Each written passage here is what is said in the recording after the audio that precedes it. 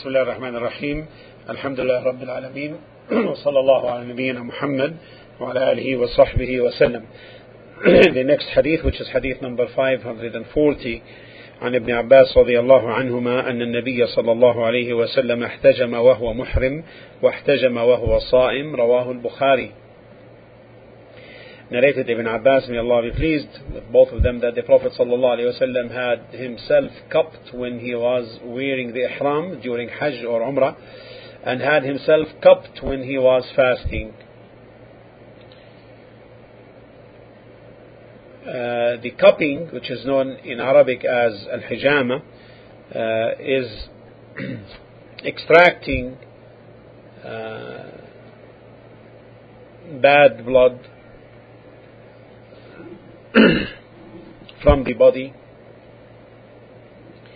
in a specific known way. And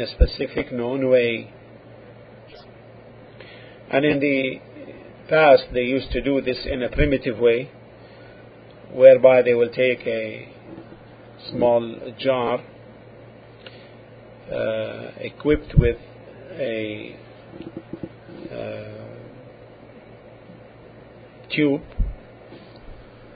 small tube, and so the one performing the cupping will cut the skin open, and then would place this small jar or bottle on it.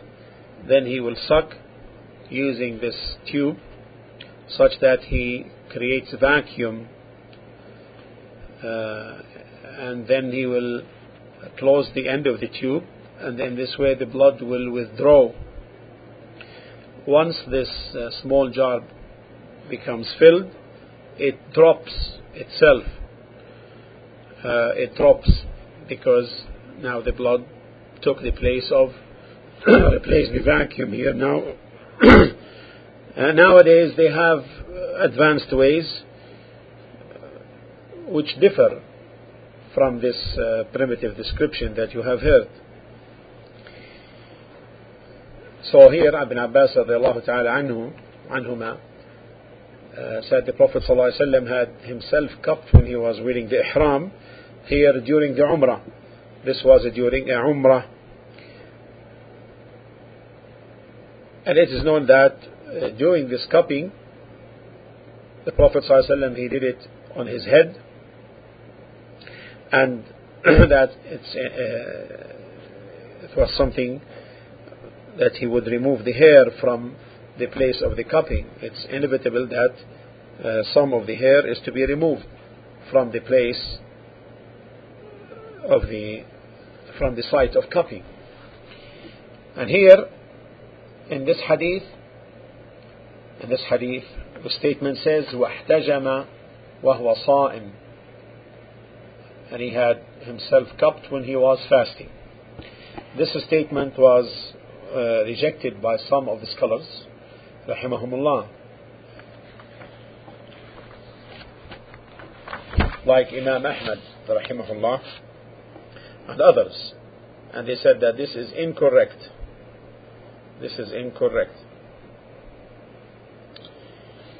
And that this is wahm, a delusion from the narrator. Otherwise the hadith is in Sahih al-Bukhari. But this does not prevent that a narrator may go into a delusion about a wording. But in origin, what is reported by Sahih al-Bukhari rahimahullah is that it is authentic until there is an evidence to indicate that it is otherwise, meaning weak. This is with respect to the general discussion regarding this hadith, but we need to take the rest of the narrations regarding this subject so that we can discuss the whole matter. So we'll take the next hadith of Shaddad bin Aus, أن النبي صلى الله عليه وسلم أتى على رجل بالبقيع وهو يحتجم في رمضان فقال أفطر الحاجم والمحجوم، رواه الخمسة إلا الترمذي. وصححه أحمد وابن خزيمة وابن حبان. Narrated Shaddad bin Aus radiallahu anhu that the Prophet sallallahu alaihi wasallam came across a man in Al-Baqi' who was being cupped in Ramadan. He said, the one who cups and the one who is cupped have broken their fast. The one who cups and the one who is cupped have broken their fast. This is reported by the five, Al-Khamsa except At-Tirmidhi, and Ahmad and Ibn Khuzaymah and Ibn Hibban graded it as Sahih Hadith. The Prophet ﷺ there came across a man in Al-Baqi', and Al-Baqi' is known place, and it is the cemetery for the people of Medina. What is intended here is the surrounding area, not the cemetery itself. And so he saw this man who was being cupped in Ramadan. So he sallallahu alayhi wa sallam said, أفطر الحاجم والمحجوم. الحاجم والمحجوم. It's possible that this refers to these two men broke their fast. This is a possibility. And this that could be the al-hajim, the article al, it could be for kind, meaning the kind, meaning whoever will do the same from the one who cups and the one who is cupped, irrespective of these two individuals.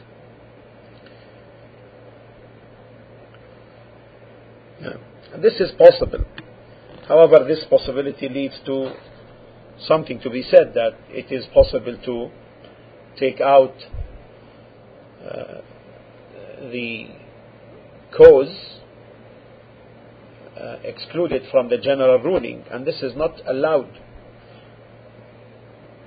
That is because if we say that the kind would break the fast, the kind of these two will break the fast, and then we exclude these two individuals, then this means the cause for this ruling is not under the general ruling. However, the scholars, rahimahumullah, in the principles of fiqh assert that the cause of a ruling is certain to be included in the generality of the ruling. This is what's said now about this hadith. In general, we go to the next hadith. عن أنس بن مالك رضي الله عنه قال, and this is hadith 542.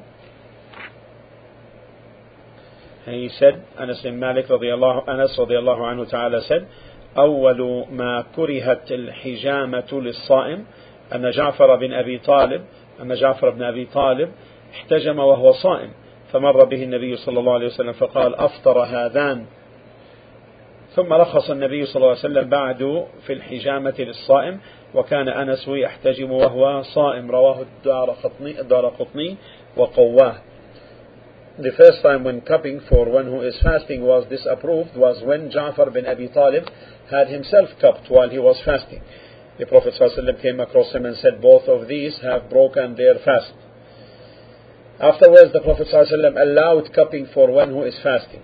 Anas used to have himself cupped when he was fasting. And this is reported by Ad-Daraqutni, who said that it is strong.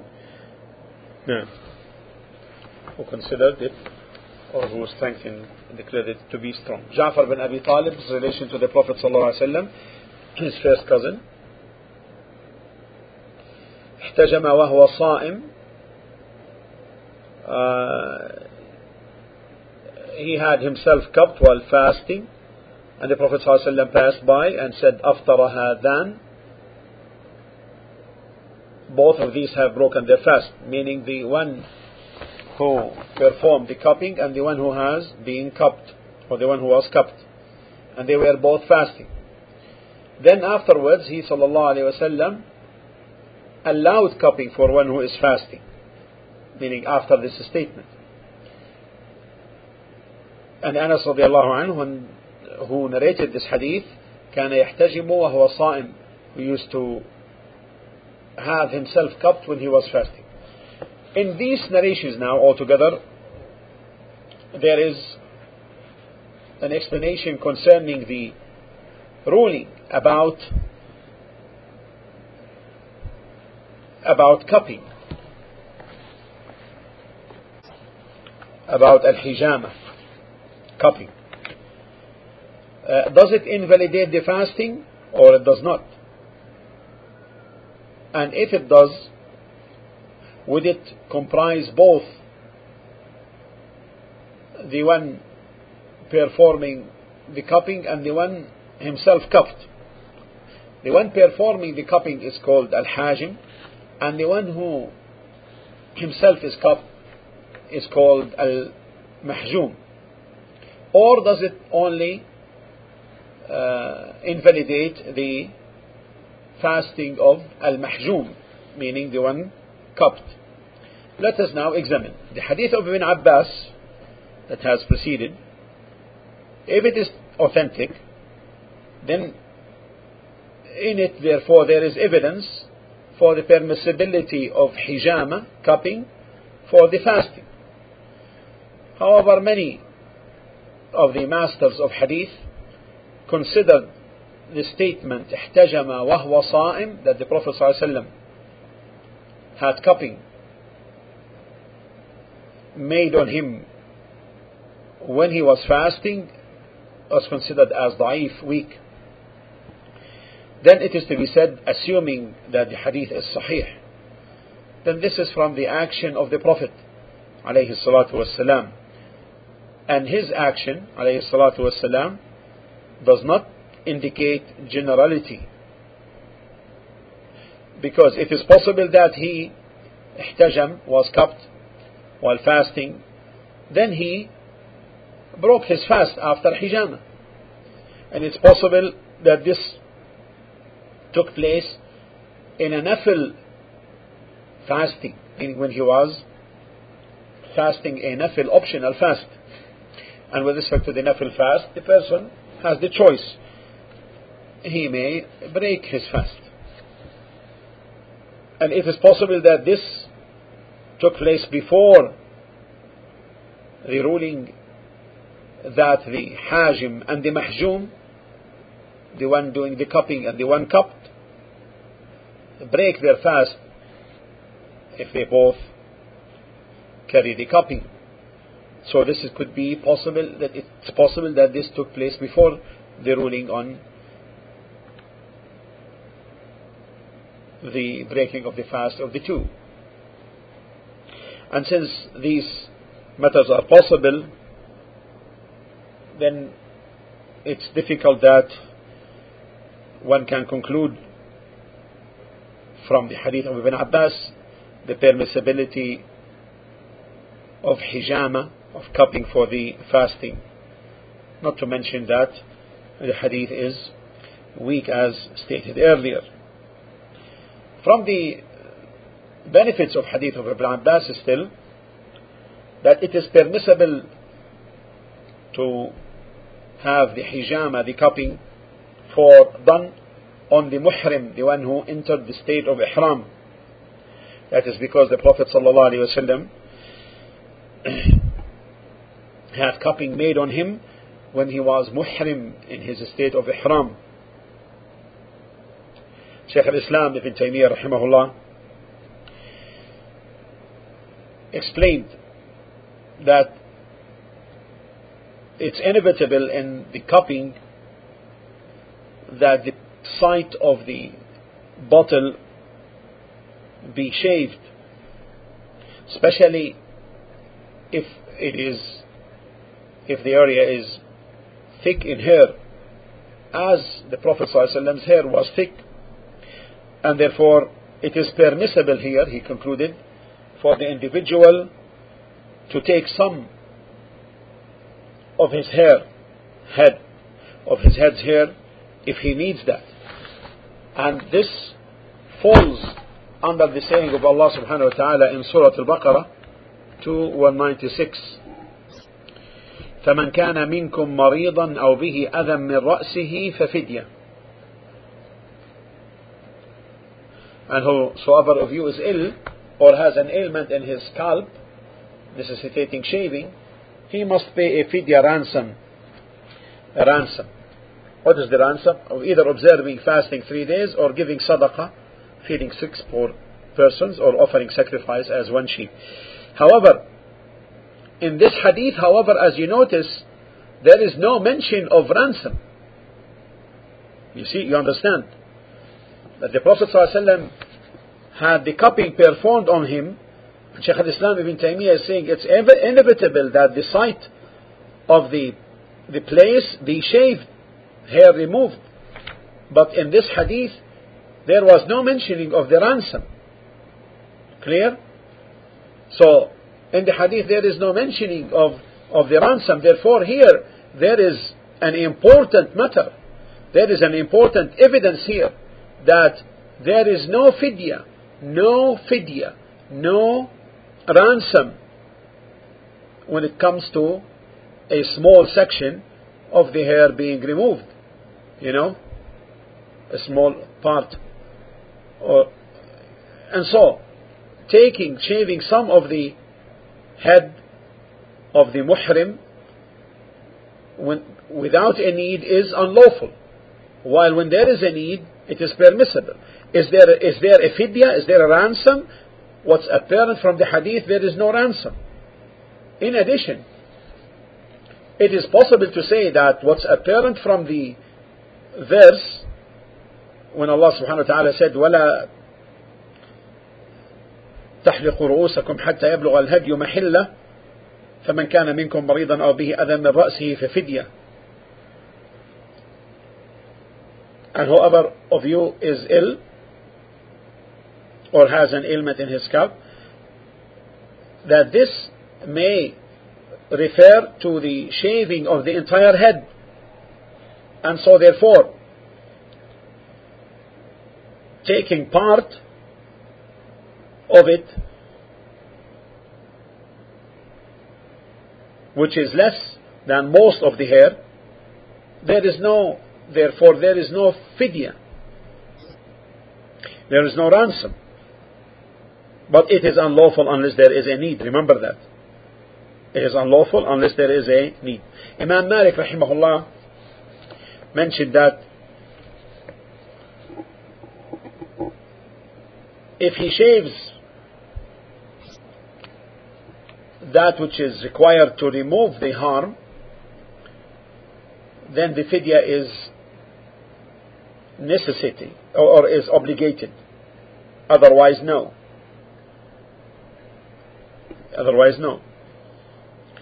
And to do that requires that a great part of the head to be shaved in order to remove the harm, because the lice or that which may cause the harm may not be removed except by shaving most of the head. And this is the opinion of choice, that the fidya, the ransom, is only when most of the head is shaved.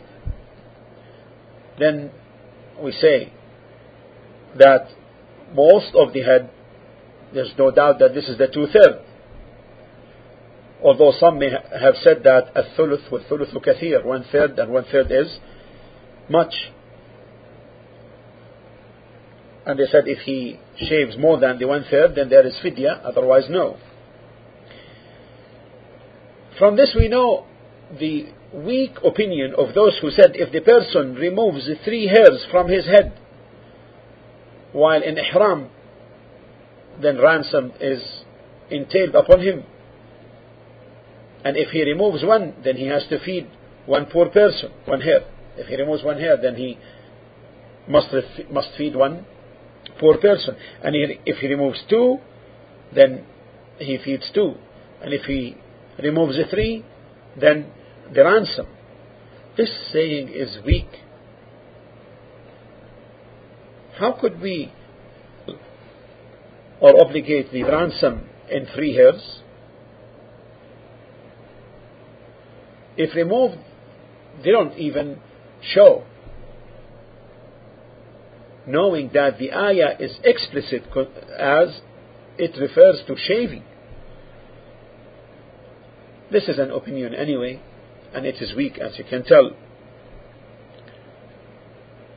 And if it happens that he takes 3 hairs due to forgetfulness or ignorance, or scratches his head unintentionally, removing these 3 hairs, according to an opinion, there is fidya, there is ransom. And this is excessiveness. Great excessiveness, without a dalil, without any evidence. And we know that concerning ignorance and forgetfulness, the ayah is explicit. رَبَّنَا لَا تُؤَاخِذْنَا إِن نَسِينَا أَوْ أَخْطَأْنَا. O our Lord, our Rabb, don't blame us or punish us not if we forget or fall into error. And also, in that which is unintentional, we read the saying of Allah subhanahu wa ta'ala in 33:5, وَلَيْسَ عَلَيْكُمْ جُنَاحٌ فِي مَا أَخْطَأْتُمْ بِهِ وَلَكِنْ مَا تَعَمَّدَتْ قُلُوبُكُمْ.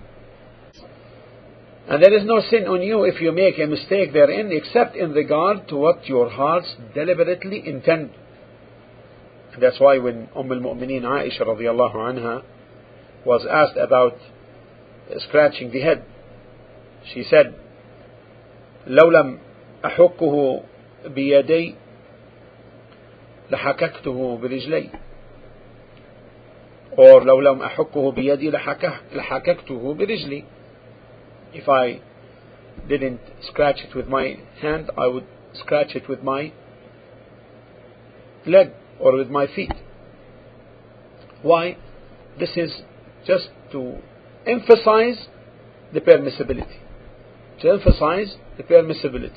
And this is correct. And many of the people in Hajj have been seen. If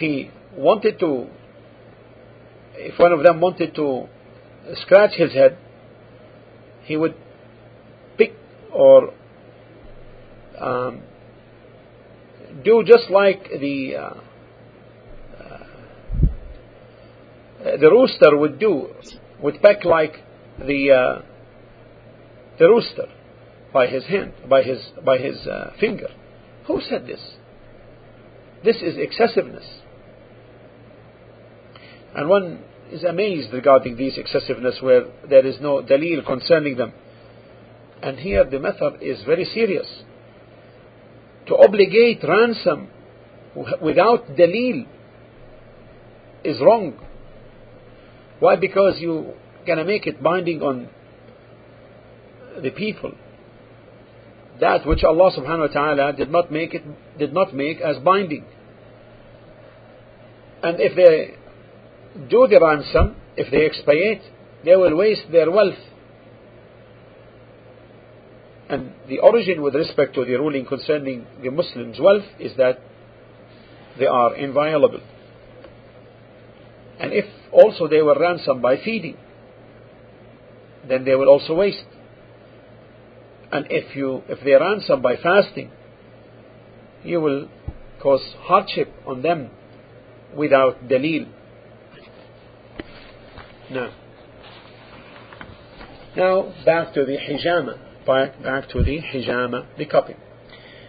The ruling on the cupping, as we have mentioned earlier, that the scholars rahimahumullah differed regarding it, and the position of Imam Ahmad or the madhab of Imam Ahmad rahimahullah, schools of thought, is that it invalidates the fasting of both, the one doing the cupping and the one being cupped.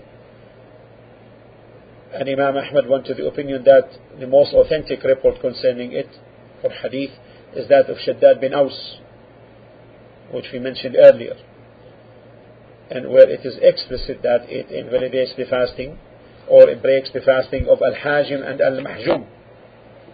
The one who cups and the one who is cupped have broken their fast. Imam Ahmad said that this is the most authentic. Now, as to the one who is cupped, known in Arabic as Al-Mahjum, the breaking of his fast is apparent. because the blood is withdrawn from him. The blood by which the body is strength is established, and therefore such a withdrawal will lead to weakening of the body, and he would not be able to continue the fast.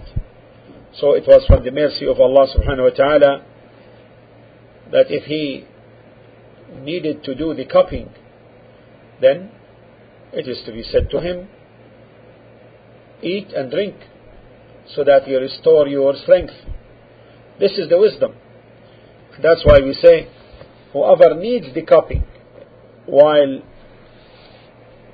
performing his obligated fast, we say to him, perform the cupping, eat and drink, because it is permissible for you to break your fast.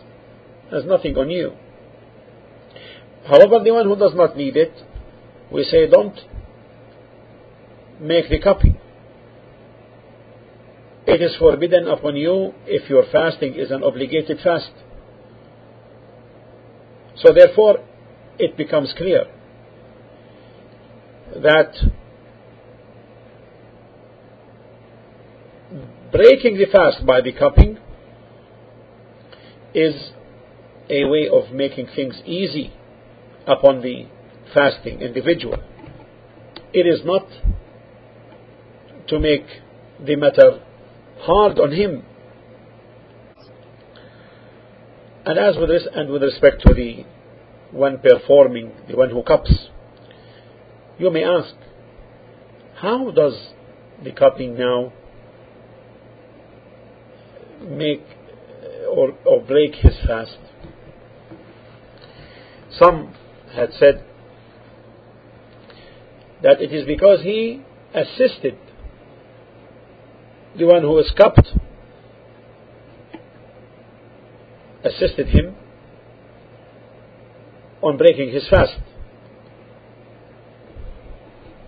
So he broke his fast by way of sin, not by way of action.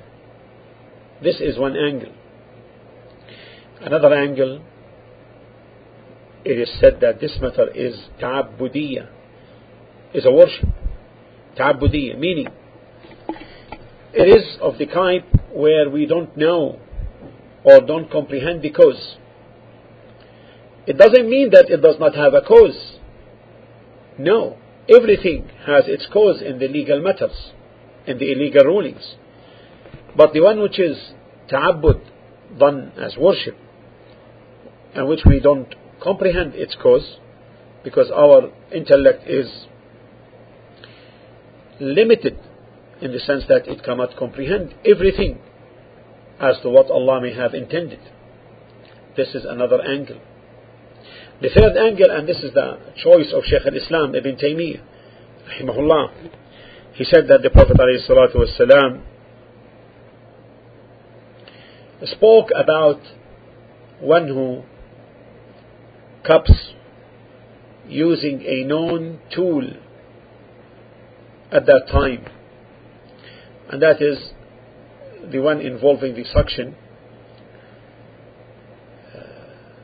and the little jar. And we learned in the beginning how this was done at that time. He said if he sucks the little jar, then he will suck it in a strong way in order to quickly remove the air therein. And in this case, there is no safeguard, and he cannot be secure against sucking some of the blood. And he said this is a matter which cannot be controlled. And then when the cause is widespread, such that it is not controllable, then sufficient is that it may cause such a problem. This is his words, rahimahullah. These are his words. And in accordance with his words, therefore, the issue has a cause with respect to the hajim, the one who cups, and the one who is cupped. But now, if someone says, what about if he performs the cupping in a way which is different, not by way of sucking the air from the jar? Would this entail a breaking of his fast or not? Now, in accordance with the opinion that see that this matter is a matter of worship, then he breaks the fast because he is performing the cupping. However, you understand so far, in accordance with this opinion, which sees it as a matter of worship, then he breaks the fast. But with respect to the saying that it has a cause, meaning if he performs the cupping in a way other than the way which was known at the time of the Prophet ﷺ, then in this case he does not break the fast, and this is the correct opinion without any doubt. Now here is an issue. What about letting blood? What about bloodletting, which is known as fast, to bleed? What about cutting the skin or incision? Are these considered like hijama or no? Back again, with respect to those who said that the matter is a matter of worship, ta'abbudiyya, they say no. If he cuts the skin or makes an incision,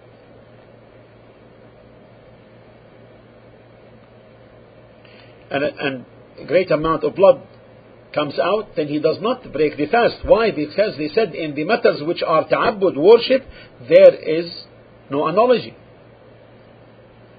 Why? Because from the conditions of analogy is that we know the cause, so that we relate the branch to the origin. And since we know that the cause of this is unknown, then we cannot make the analogy. And this is the school of thought of the madhab of Al-Hanabila. So they said in this case he does not break the fast. Why? Because the matter is matter of worship, and there is no qiyas on it, there is no analogy therefore on it in this case, because it has no illah, no cause. You understand their position? I repeat. They said that all the matter is the cupping is ta'abbud. Ta'abbud meaning worship. And there is no cause we comprehend. So now if he performs bloodletting, opening a vein, cutting the skin or incision, and great blood comes out, then in this case he does not break the fast. Why? Because they said we cannot make an analogy here. Cause, illah, reason.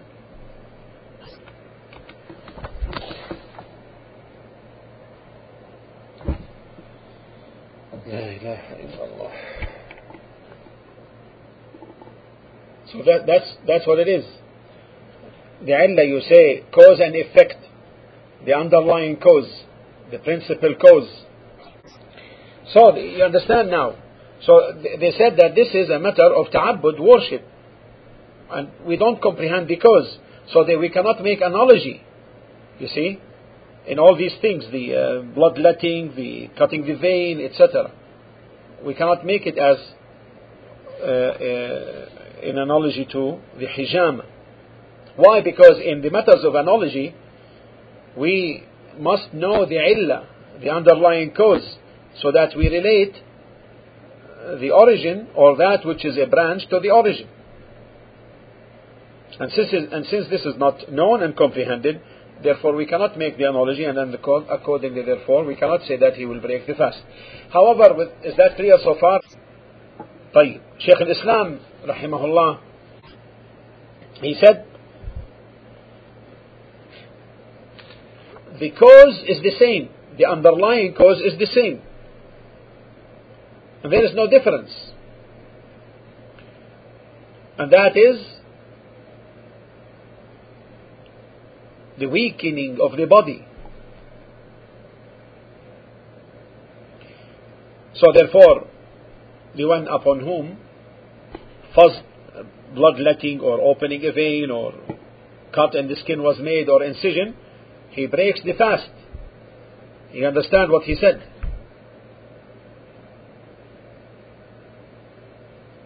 You understand this? He understands what he said. Yeah.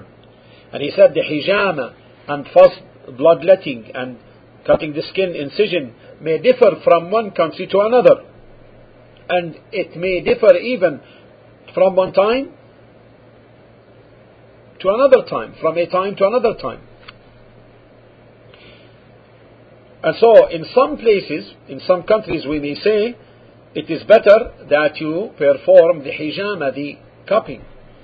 In another country, we may say it's better that you do bloodletting. In the third, we may say it is better to cut the skin and make an incision. And similarly with respect to time, and the meaning is the same. And in all of these, the objective is to withdraw the bad blood. And what Shaykh al-Islam has mentioned is the correct opinion without a doubt. And we know now, therefore, this is regarding the one to whom the bloodletting or the cutting the skin or the incision is made on. What about the doer, the one who does this? Is his fasting also, does his fasting break or not? Shaykh al-Islam, in accordance with his opinion, no, it doesn't. Because he said the underlying cause for the breaking of the fast of the one who makes the cupping is non-existent when it comes to the bloodletting and with respect to the cutting the skin and the incision. The one who does that. So therefore, in accordance, his fasting is not invalid. Thirdly, if a person falls on something sharp and is injured and a lot of blood comes out, could this lead to his breaking of the fast, or breaks his fast? Could this break his fast or no? The answer, no, because he did not do this deliberately. Don't you see, if something flies into the throat of someone from water or otherwise, unintentionally, this does not break his fast, and this is the same. Similarly, if he scratches his head and his fingernails are strong and he causes an injury to his head, then this does not break his fast, because this is limited. It's not like hijama, not even close to hijama. A little amount of blood comes, but with hijama, no. And that's why if a person presses a wound in his hand, for example, so that what's built up there from substance comes out and some blood comes with it, then he does not break the fast.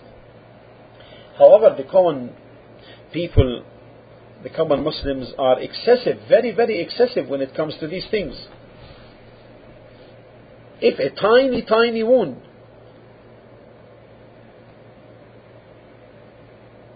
touches his lips, where very, very few, very, very, very little amount of blood comes, like the blood of a mosquito, he comes and asks, does this invalidate my fast or not? But we say that it does not, because in order for it to be as such, it is required that the blood that is coming out should be effective, having the same effect as the withdrawal of blood in the case of cupping. Fourthly, if some blood is taken from an individual and in order to be used in the treatment of another individual, such a process is permissible under two conditions: that it is beneficial for the ill person and that there is no harm on the donor. Two conditions. And this is contrary to the donation of organs, whereby it is not permissible to donate them. Never. Even if it is to be said that this ill person is in a situation such that if the kidney is not donated to him, he will die. We say if he dies, then it is from Allah, and we don't donate to him. Even after the death of the donor, it is not permissible. That is because the body of the human is a trust with him. And Allah subhanahu wa ta'ala said, وَلَا تَقْتُلُوا أَنفُسَكُمْ, and don't kill yourselves. وَقَالْ وَلَا تُلْقُوا بِأَيْدِيكُمْ إِلَى التَّهْلُكَةِ, and don't throw yourselves into destruction. And the Prophet sallallahu alaihi wasallam said, كسر عظم الميت ككسره حيا, breaking the bones of the dead is like breaking his bones when he's alive. And accordingly, based upon the fatwa of some that it is permissible to donate the organs, based on that, people began to kill their young and sell their kidneys or livers, and the thieves began stealing the children in some countries. And this, however, in this land, alhamdulillah, this does not take place, but in other countries. And if this is something forbidden internationally and is punishable internationally, this would not have been done. And this is a reality. There are some people who say, here's my father, he has kidney malfunction, and I have two active, good, healthy, strong kidneys. I will give him one so that he may live. We say that this is haram and not permissible. Would your father, in a situation where he may need your flesh in the wilderness and you are fat, do you say to him, take from my thigh and eat? This is not permissible. Also, this may be also harm on you.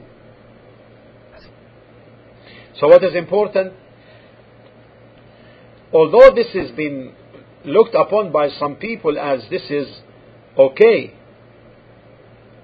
however, we don't see that this is permissible. Never.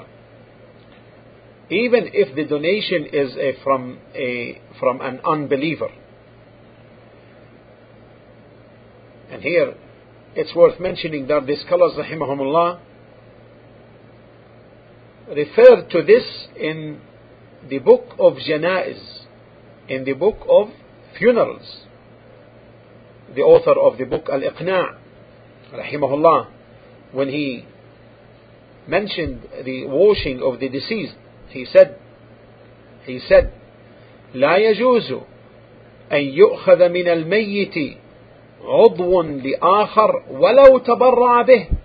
It's not permissible for a part from the deceased to be taken to give unto another one, even if he denotes it, subhanallah, كأنما عاشوا في زمننا, as if they lived in our times. Now comes another case. The one who donates blood while he is fasting, does this break his fast or it doesn't? We say that if the quantity, it's a large quantity, such that it will influence him as the influence of hijama, weakening the body, then it does break the fast. Now then, therefore, we say, is it therefore permissible for him to donate and invalidate his fast in this case or not? This requires details. Meaning, if his fasting is optional, there's no harm, because the optional fast, a person may break it. But if the fast was an obligated fast, then it is not permissible for him to donate it. Allahumma, except if the physicians conclude that if this transfusion is not made in this illness, then he will die, then in this case he may donate, because in this case this is saving an inviolable self. What about the receiver? This is concerning the donor. What about the receiver when he is fasting? Does this invalidate his fast or breaks his fast or not? Our Shaykh rahimahullah said, I used to see in the beginning that it breaks the fast. And I used to say that if the food and the drink break the fast, then the food and the drink change into blood, and the blood will be the essence carrier of the blood. And therefore I concluded in the beginning that it breaks the fast. Then it occurred to me that it doesn't.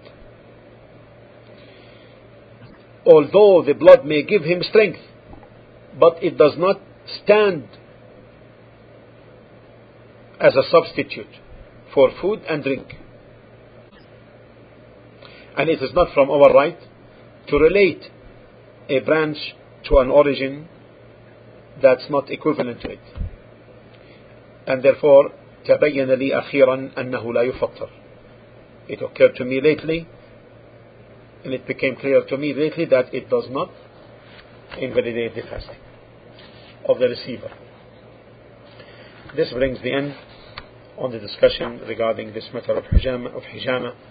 I ask Allah subhanahu wa ta'ala to make it a benefit for myself and for all of you, and to make us comprehend the benefits in these ahadith, and to make us from those who relate them with knowledge to others to benefit them. Walhamdulillah Rabbil Alameen, wa sallallahu ala nabiyyina Muhammad wa ala alihi wa sahbihi wa sallama tasliman kathira.